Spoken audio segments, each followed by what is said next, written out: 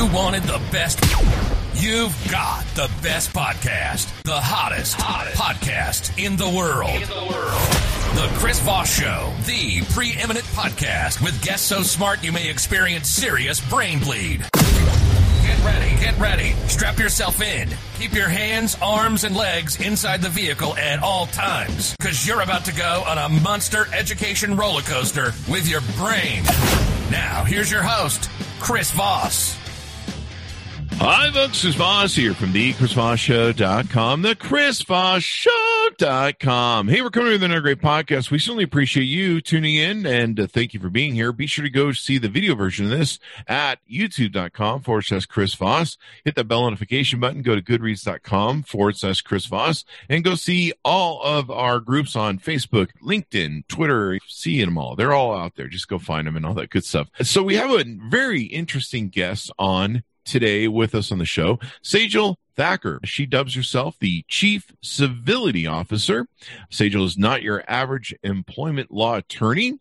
Her more than 15 years of experience advising clients, human resources, personnel, and legal counsel regarding sound, standard employment practices uncovered a need and a personal passion for bringing more proactive, relevant, and impactful workplace training programs to her clients and their teams. Her highly experiential, customized workshops tailored to executives, managers, and individual contributors bring the courtroom to the training room in an interactive and engaging environment that favors human stories over compliance checklists. Welcome to the show. How are you?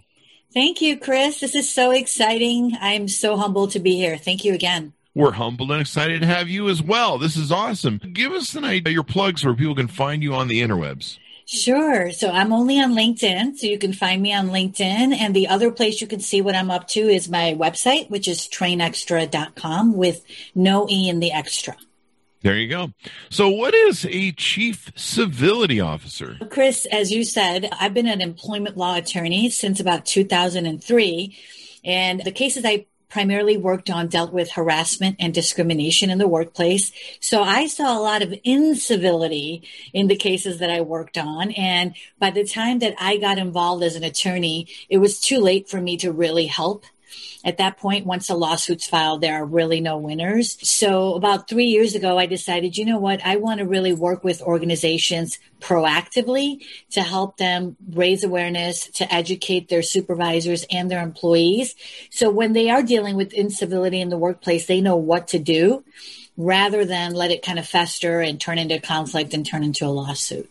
There you go. I've been referred to you by a friend, and I know you did a TED Talk. And was that one of the things that led you down this road to study this in your career and help corporations? So we have to give a shout out to Summer Watson, who actually introduced me to you. But yeah, so the TED Talk was really about to talk about the pain, paradox, and power of bias. And it's an area that I'm very passionate about for several different reasons. One, because I've experienced bias from a very early age. I'm Indian. My parents were immigrants from India. They moved to Chicago in 1974. And so growing up in a predominantly Italian neighborhood, I dealt with a lot of discrimination and harassment growing up. So I've been on the receiving side of that. So I've always had this social justice side of me and wanting to really help marginalized groups, be a voice for them, to really figure out how we can get towards justice and equality. And so going to law school was always something I knew I was going to do early on. My dad would always joke about how I was going to be a lawyer because I asked why all the time. So he was right. And so I did become a lawyer, and employment law just landed in my lap because I wish I could do justice everywhere, but the employment area, being in the workplace, I can really make a difference.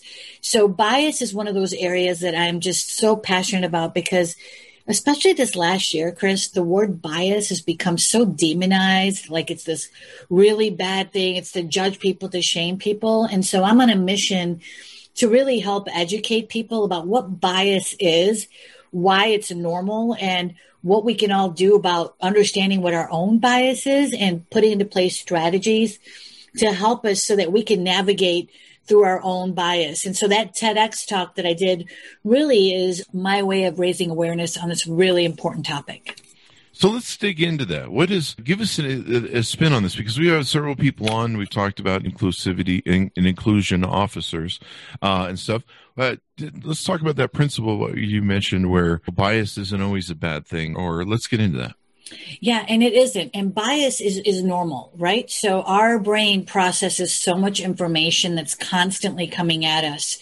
Our brain needs to be efficient. If you had to think about every single thing you do, how many times your heart beats, how many times you breathe, how many times you do anything, we'd be overwhelmed. The scientists have said that our brain processes close to 11 million pieces of information every second.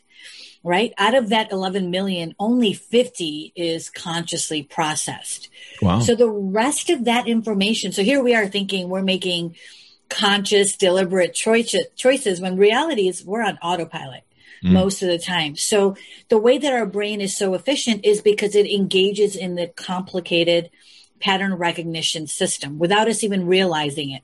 So bias is actually, it's neither negative or positive. We all have a brain. I think most of us do. So you're like shaking your head. But I'm thinking of some people I see in politics on TV. Okay. So there are some exceptions to that rule, but for the most part. And so it's really about normalizing what bias is, how it works. And look, we've all gone through different lived experiences, right? Different religions, different cultures, different backgrounds, different educations. And so it's about understanding, because of what you've gone through in your life, the way that you might react to a person who might be different than you, or a situation is going to be different than the person next to you. So bias is normal. And once you understand what your own bias is, and so here's what motivated me, because when I started training on this topic, what I started doing was I started replacing the word bias in my trainings with the word belief. Because that's what biases are. There are hidden beliefs that we have because of some automatic assumptions that we're making without even realizing it. The problem is, Chris, is when you make these assumptions about people and you don't realize it, it could actually be very harmful. So we hear about this word microaggressions, and now we hear about that word a lot these days, microaggressions. Microaggressions come from your unconscious or implicit bias. So if you're not aware of what your implicit biases are, you might, without even realizing it, say something to somebody, make a facial feature or a gesture, change the tone of your voice, maybe not make eye contact with somebody without even realizing it. And you're sending off the wrong messages, harmful messages to somebody, right? So the more that you do to understand what your own biases are, then you can put strategies in place to make sure that you're not being harmful to those around you. So what are some good strategies that people can take and employ? Yeah. So to understand what your own biases are, right? There is an online tool that you can use. It's called the Implicit Association Test. It's a test. It was online. It's free. We love free. It was put together by Harvard, University of Virginia, University of Washington. A bunch of these psychologists got together and they put this online tool together, and it's broken out into different categories, but you can go into any one of the categories and it asks you a series of questions. Once you finish answering those questions, it'll give you areas of potential bias. Again, not a bad thing. It just to show you that, wait a second, based on what you've gone through in your life, you have a tendency to lean in this direction. And that is so helpful because once you know what your tendencies are, you can make sure that you're mindful of them. So that implicit association test is a really great tool that everybody can start using. Another tool that you can use is super simple. The thing with our unconscious bias is that they're unconscious to us, but they're actually, it comes out in our actions and our words to everybody around us. So ask somebody that'll be honest with you, even brutally honest with you, someone that cares about you, that is there when you're making decisions, not the person that's going to tell you what you want to hear, but they'll really be honest with you about what just say, am I being biased in the decisions that I make? And just be ready for the answer you'll get. Because a lot of times it comes out, like, for example, one of my girlfriends just pointed out to me one of my own biases. Again, it's not a bad thing. We all have them. It's normal. And so when I grew up, my parents owned their own businesses. And so customer service was drilled into my head. Customer service. So When I go to a restaurant, and again, my girlfriend pointed this out to me, which she said, and this was before COVID when we were still going out for dinners and so forth. She would say, Sejal, what's so funny about you? Whenever we go to a restaurant, if the first waiter or waitress, if they smile at you, you automatically assume that the food's going to be good. Because of their smile or because of their friendly customer service, my brain automatically assumes that the food's going to be good. And we all know that just because somebody smiles at you, that doesn't mean the food is going to be good. But that's just a hard wiring up here that I am aware of now. And so these little things, though, that we do, think about it. If the person didn't smile at me, because let's say they were in a rush or there was something going on, I might automatically assume that I'm not going to go to this restaurant anymore without taking that extra step to say, wait a second, don't just make that judgment. Don't make that assumption. Give it a chance. Because really the difference between our unconscious bias and our conscious beliefs is a matter of speed. It happens in the speed of a light, just in the blink of an eye. And so if you can recognize that and you put into some strategies to slow down your thinking. Because one of the things that I learned, and this is why I do a lot of speaking on this area, is a lot of our unconscious biases are actually the exact opposite of what our current beliefs are. Oh, wow. Because of something that happened years ago. So, for example, in that talk, I talk about how I was bullied and harassed growing up in that town. Now, if I saw somebody who, the kids that were bullying me were Italian. So let's say now I'm a hiring manager and an Italian person comes in for an interview. I might have that automatic reaction because I was bullied. And that happened years ago. That has nothing to do with this person standing here in front of me. But if I'm not aware that, wow, this could actually happen, and I might make a decision to not hire this person, I can go on discriminating or not giving people an opportunity because of that unconscious bias. Now, I'm out there advocating for equal rights. So that's contrary to what I'm out there teaching, but that's how these biases work. They get lodged up here from something that's happened to us, and we need to be conscious of that before we act on it. That's pretty interesting. I used to have a bully named Bob, and I never hired Bobs. So I don't know. But no, I'm just kidding. I don't do microaggressions. I stick with macroaggressions. I think they're funner to give people a full macro. I mean, why go micro when you can go macro? Really, you can just give them the full aggression. So this is pretty interesting. Microaggressions are just as harmful as macroaggressions. Are they? So, yes, are they? Darn it! I figured I'd just go all in. So that's basically my thing.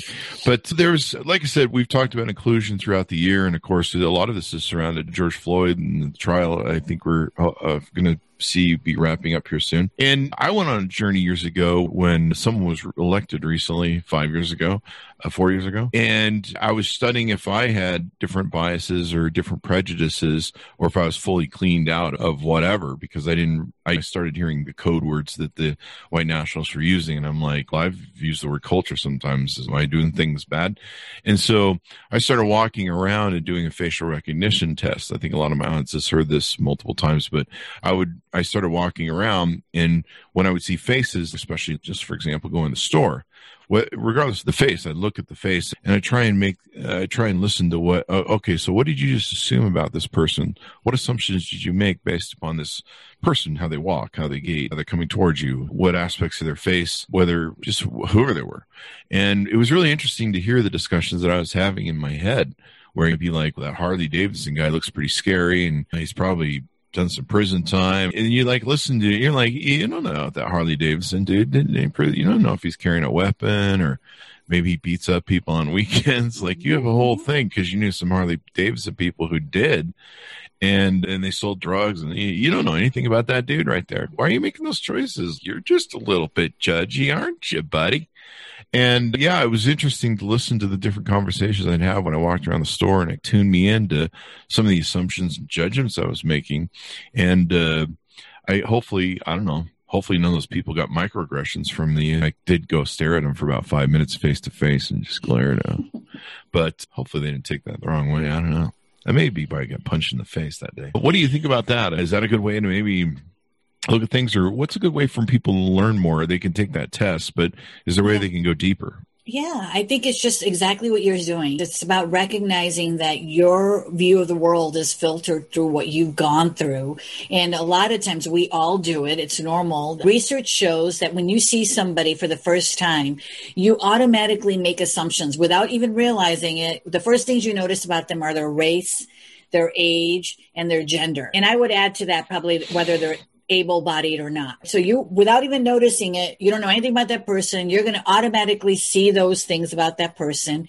And then unconsciously, you're going to associate those with other characteristics like wealth, social status, education.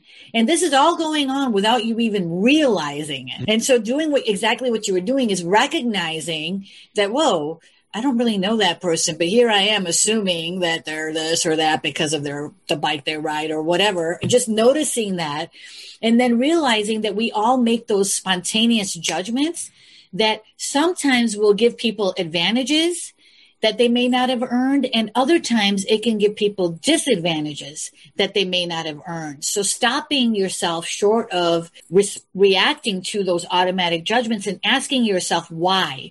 Mm-hmm. Why am I doing that? Why am I leaning in this direction? Is it because I've gone through something? Maybe I need to figure out what that's all about, but really asking yourselves and taking time to analyze those situations and then taking action. And so one of the things I talk about in my talk is we all grew up with this sort of golden rule, treat others in the way that you want to be treated. And I think it's better if we follow the platinum rule, which is treat others in the way that they want to be treated. But the way that we can do that, and the only way you could do that, is by making time to get to know that person. And so again, you're staying away from those automatic judgments and you're building in time to get to know that person and say, okay, now that I've spent time talking to Chris and I had this wonderful conversation with him, rather than relying on my automatic judgments, now I can act towards him in a certain way. But also just simple techniques, asking for feedback.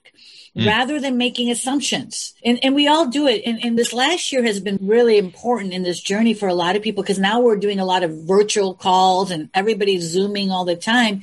You can see people's facial reactions and body languages and gestures. You're more hyper-focused on it than if you were standing next to each other, because I'm just seeing you.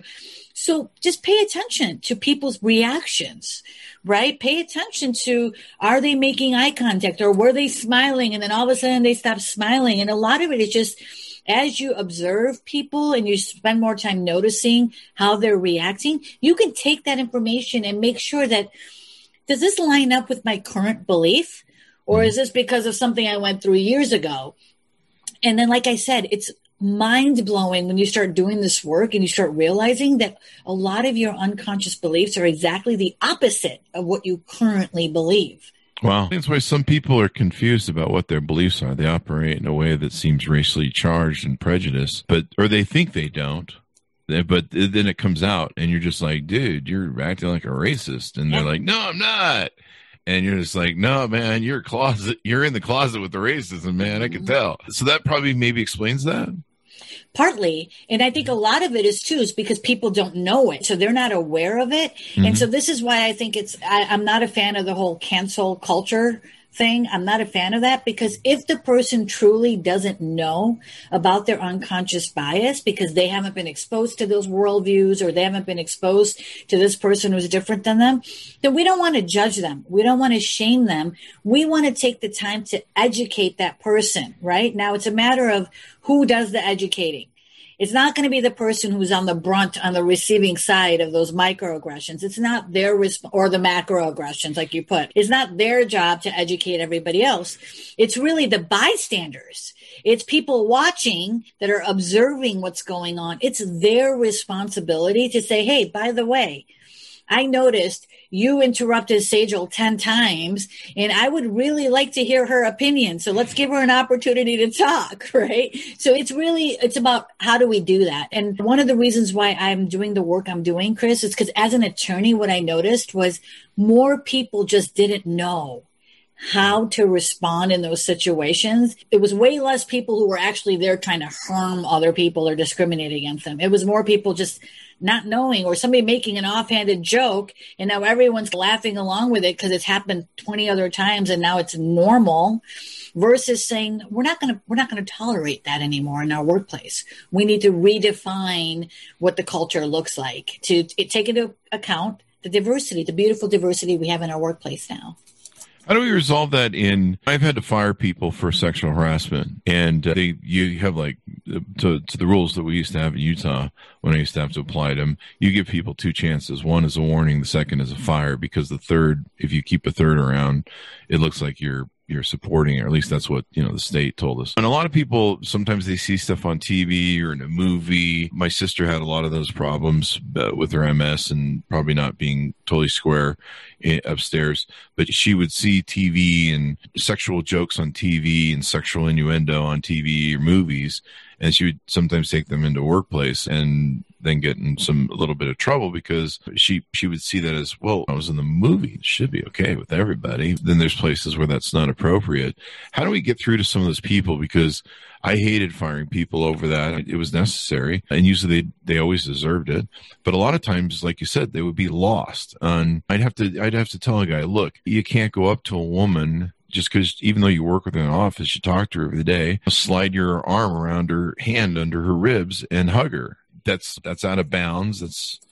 That's the no touchy zone, or there's a lot of bad things going on there. How do we help those people without, I don't know, there's just no way. You just have to write people up and then fire them. I think, and here's where that's why I go the civility angle. So the way that I define incivility is a range, it's a spectrum of behaviors. So it starts off as somebody being rude, unprofessional, right? Making an offhanded comment, a flirtatious comment. And if that behavior if we don't put that person on notice when it first starts to happen, they're going to continue engaging in that behavior.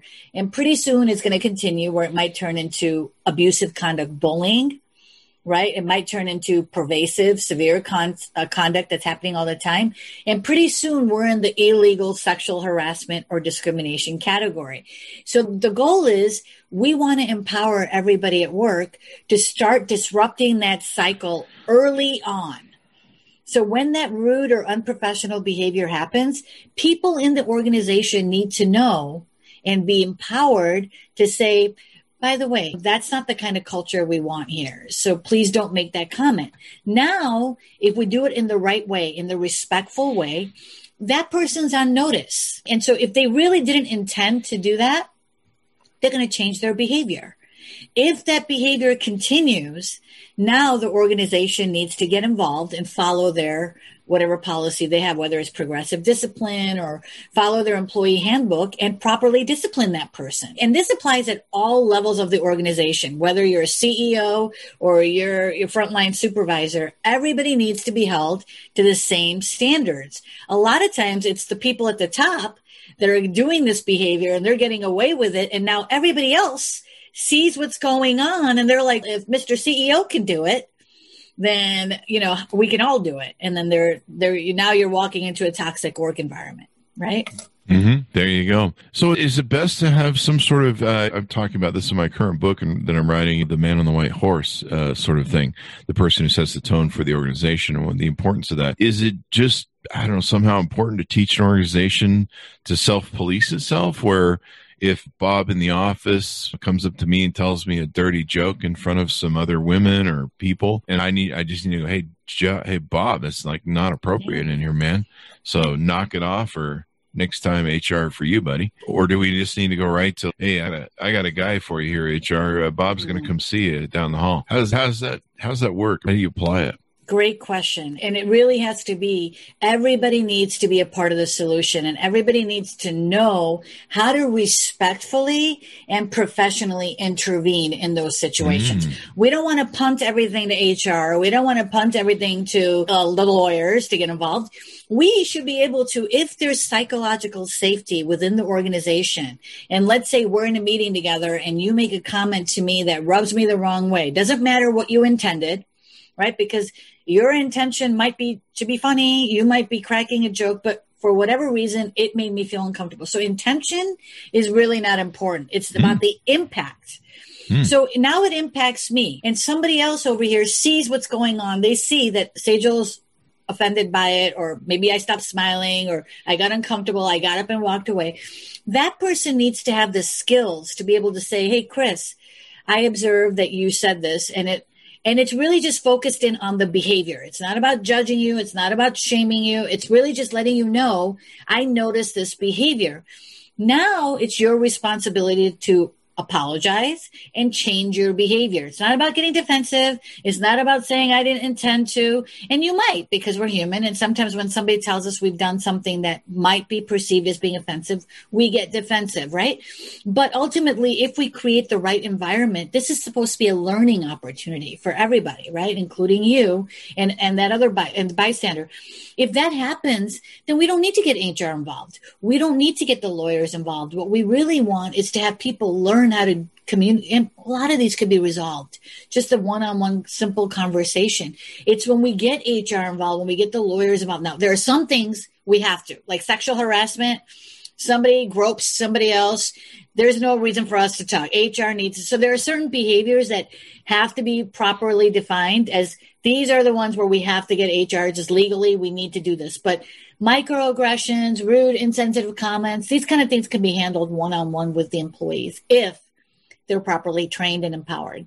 Yeah. So proper training is important, empowerment, learning about these things, understanding about these things. Because like you say, the golden rule or the platinum rule, everybody wants to get along. Everybody usually wants to help each other. Every now and then somebody just says the stupidest thing. Like I used to have I remember when one of my pseudo stepsons was going through his growing up phase, like 11 or 12 and stuff, and figuring out his ego. And every now and then he'd say something that was just like completely, he'd be talking back and he'd say something really aggressive. And you just like look at him. Did you just really say what came out of your mouth? And he'd have this look on his face. Did that really come out of my mouth? I don't know where that was. And this is really interesting because I do think there are people that they're trying to be good people and they're trying to have integrity, or they think they're having integrity, and they don't realize, like I said, I sat down with some of the things that I saw 4 years ago and said, I really want to make sure I clean house and make sure that there's no code words that I'm using that these groups are using. I'd never really given some of them the thought, but they were being used as dog whistles. And I was like, I need to make sure I clean these out of my vocabulary and understand what they mean and why they're being used. And I went on a whole journey to find out what I'd never heard of white nationalism up until that point. I'm like, what's going on? I remember the KKK, but what's this new thing? And it seems equally as bad, which it is, because it's just a rebranding. What have we covered so far in our chat? I just would really stress that it's bystanders that observe this behavior happening that are the ones that need to speak up and get involved. That's super important. So all of the training that I do with organizations has a heavy component of bystander intervention, whether it's at work or you're not at work. People see this stuff going on and they don't do anything about it. And that just continues to perpetuate the harm and the behavior. And if we focus in on work, if I see this happening at work and I don't make the time to resolve a disagreement or to speak up, it's going to continue. And when one person in the culture suffers, everybody suffers. So I will tell you as an attorney what I've seen, and the reason why I said I don't want to get involved when we get to that point. We got to do it proactively, is that you really need to focus in on creating a culture of psychological safety. And the only way you can do that is if everybody feels empowered as a bystander to speak up. Or to do something about it, how to address it. Because we all have different personalities. Like, I don't have a problem saying it to somebody's face that, hey, that's not the culture. But not everybody does. So we have to be recognizing that we're all going to handle the situation differently, but we have to give people the tools to help them say, these are your options. You see something like this that makes you feel unsafe at work. You need to talk to somebody about it, whether it's the person that did it, whether it's the person that is your supervisor or coworker, somebody. Here's a neutral person you go to. But there really needs to be a place for people to talk to about these issues without the fear of retaliation, because the number one claim that's filed with our Equal Employment Opportunity Commission is retaliation. 3 out of 4 people don't even complain. They see harassment happening, but 3 out of 4, Chris, don't say anything about it. Wow. It's huge. So if the organization isn't learning of 75% of the harassment that's going on, how can they protect their employees? It doesn't work. This is why these lawsuits nobody wins. So we want to flip it. We want to say 75% of the time, let's have you tell us. Even if let's say it wasn't harassment or discrimination, let's not just wait until it's illegal. Let's get to the point before where it's just rude or unprofessional. Let's do something about it early on rather than waiting too late until it becomes a toxic environment. That's the only way that we can get to the root cause of the problem and really solve the issue. That's a good example. I've been in one of the big social media platforms that are popular right now is the Clubhouse app. I don't know if have you gotten on the Clubhouse app yet? I haven't. It's a pretty interesting thing because it operates pretty much like little rooms of communities, and there's a hallway where you have a list of all the rooms. It's if you go to South by Southwest or CES or any other big trade show or show, and there's different speakers in little conference rooms. It's like the virtual version of that, and so you can wander around the different rooms if you have access, and you can see, and there's speakers on the dais and there's people in the audience, and usually there's interaction sometimes, or sometimes they're just speaking from the dais.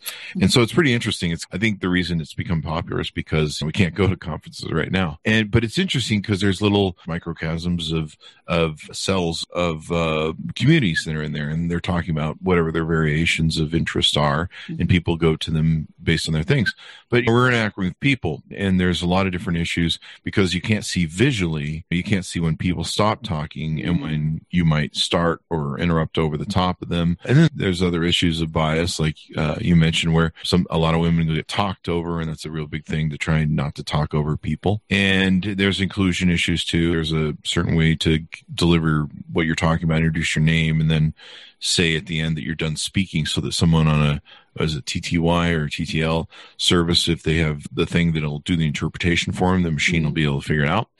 But it's interesting because usually there's a lot of self-policing in there because there is no HR department. And there's a little bit of cancel culture, kick you from the room, kick you from the dais. But a lot of times we've had self-policing where we just say, hey man, that's a little too racist right there. That's not cool. We don't like that, and we don't agree with that. You need to apologize and do the thing. And so it's interesting. And 9 times out of 10, the people are in there are trying to be good. And, wow, what was so racist about it? And fortunately, in a lot of these forums, we're able to sometimes talk about those things and go, let me explain to you what your issue is there, Bob. And so I think it works pretty well just from me seeing the format of what you've talked about in those rooms doing that, because we don't have anybody you can actually report them to the big house, I guess, in a way. And that's exactly it. That's exactly the perfect example. I'm glad you brought that up. But that's what we want to get to. And then just remember that we don't have to all agree on the same thing. We're not all going to agree on everything. And that's okay. But I think when you're at work or you're talking about Clubhouse, we have to understand, and everybody needs to get on the same page, that these are our shared goals. And so we're going to make time to resolve these issues, to try to get to a common goal. We may have to agree to disagree. But when we're at work, at a very minimum, this is what I'm trying to get workplaces to, is that we're going to treat each other with dignity and respect. That's the minimum.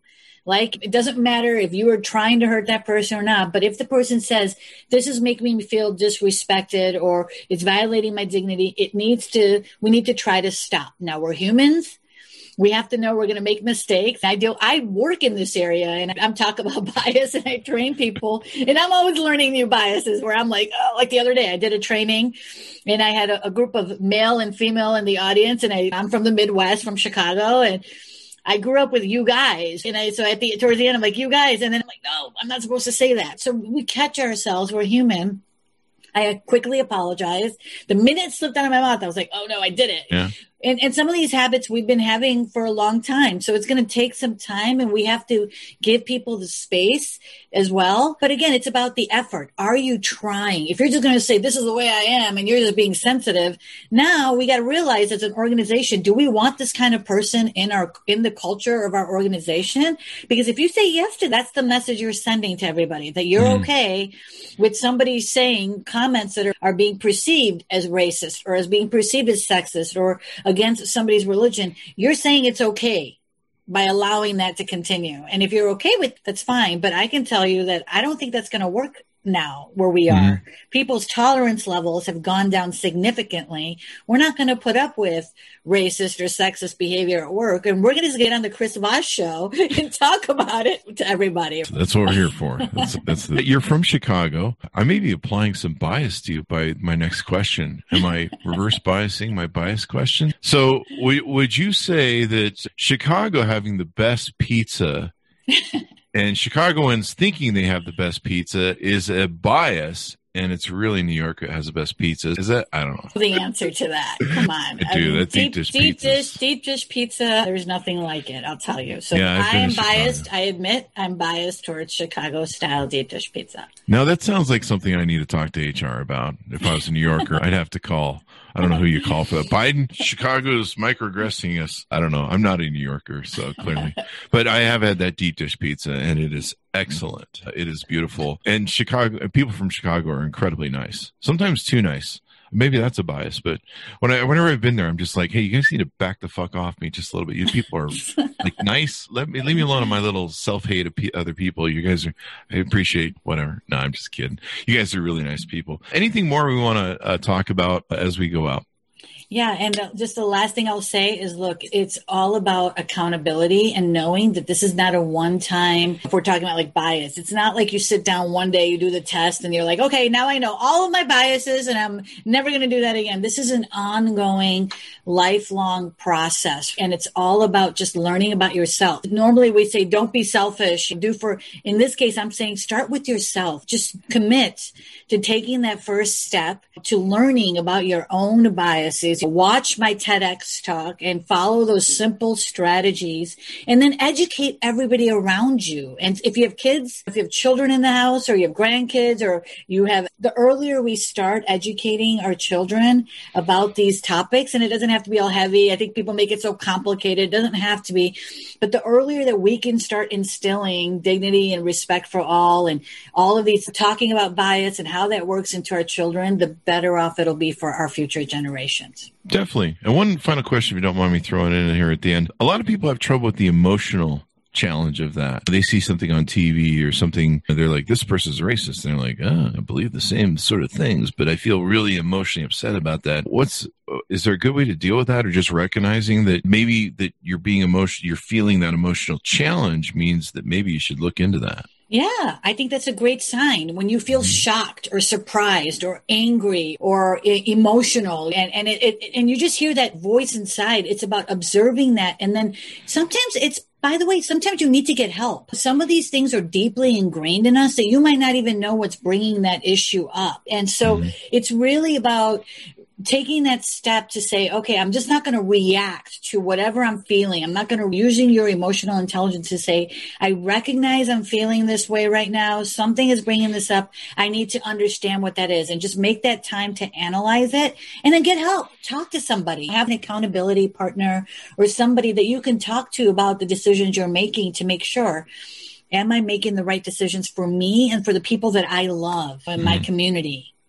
Now, after I do research to decide if Bob is a moron, and I realize that Bob really is a moron, if I tell him he's a moron, or I keep telling him he's a moron, is that still a microaggression, or am I just trying to help him self-identify? No, probably that's the case. All right, as long as I'm not being biased. Get help. Get help, Bob.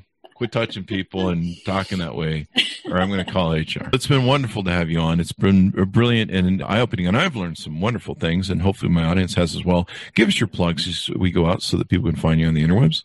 Yes, thank you. Just LinkedIn. Follow me on LinkedIn. I would love if you watch my TEDx talk and share it with everybody so we can try to unite people and build bridges, which is like the real reason why I did that talk. But thank you so much, Chris, for having me. This was awesome. Thank you. It was very awesome to have you on. And we'll have the TED Talk in the link on the video and on the chrisvossshow.com, so be sure to check it there. To my audience, thank you for tuning in. Go to youtube.com/Chris Voss to see the video version of this. Go to goodreads.com/Chris Voss. Go to, Facebook, Instagram, LinkedIn, you name it, we're everywhere. Thanks, guys, for tuning in. Wear your mask, stay safe, and we'll see you guys next time.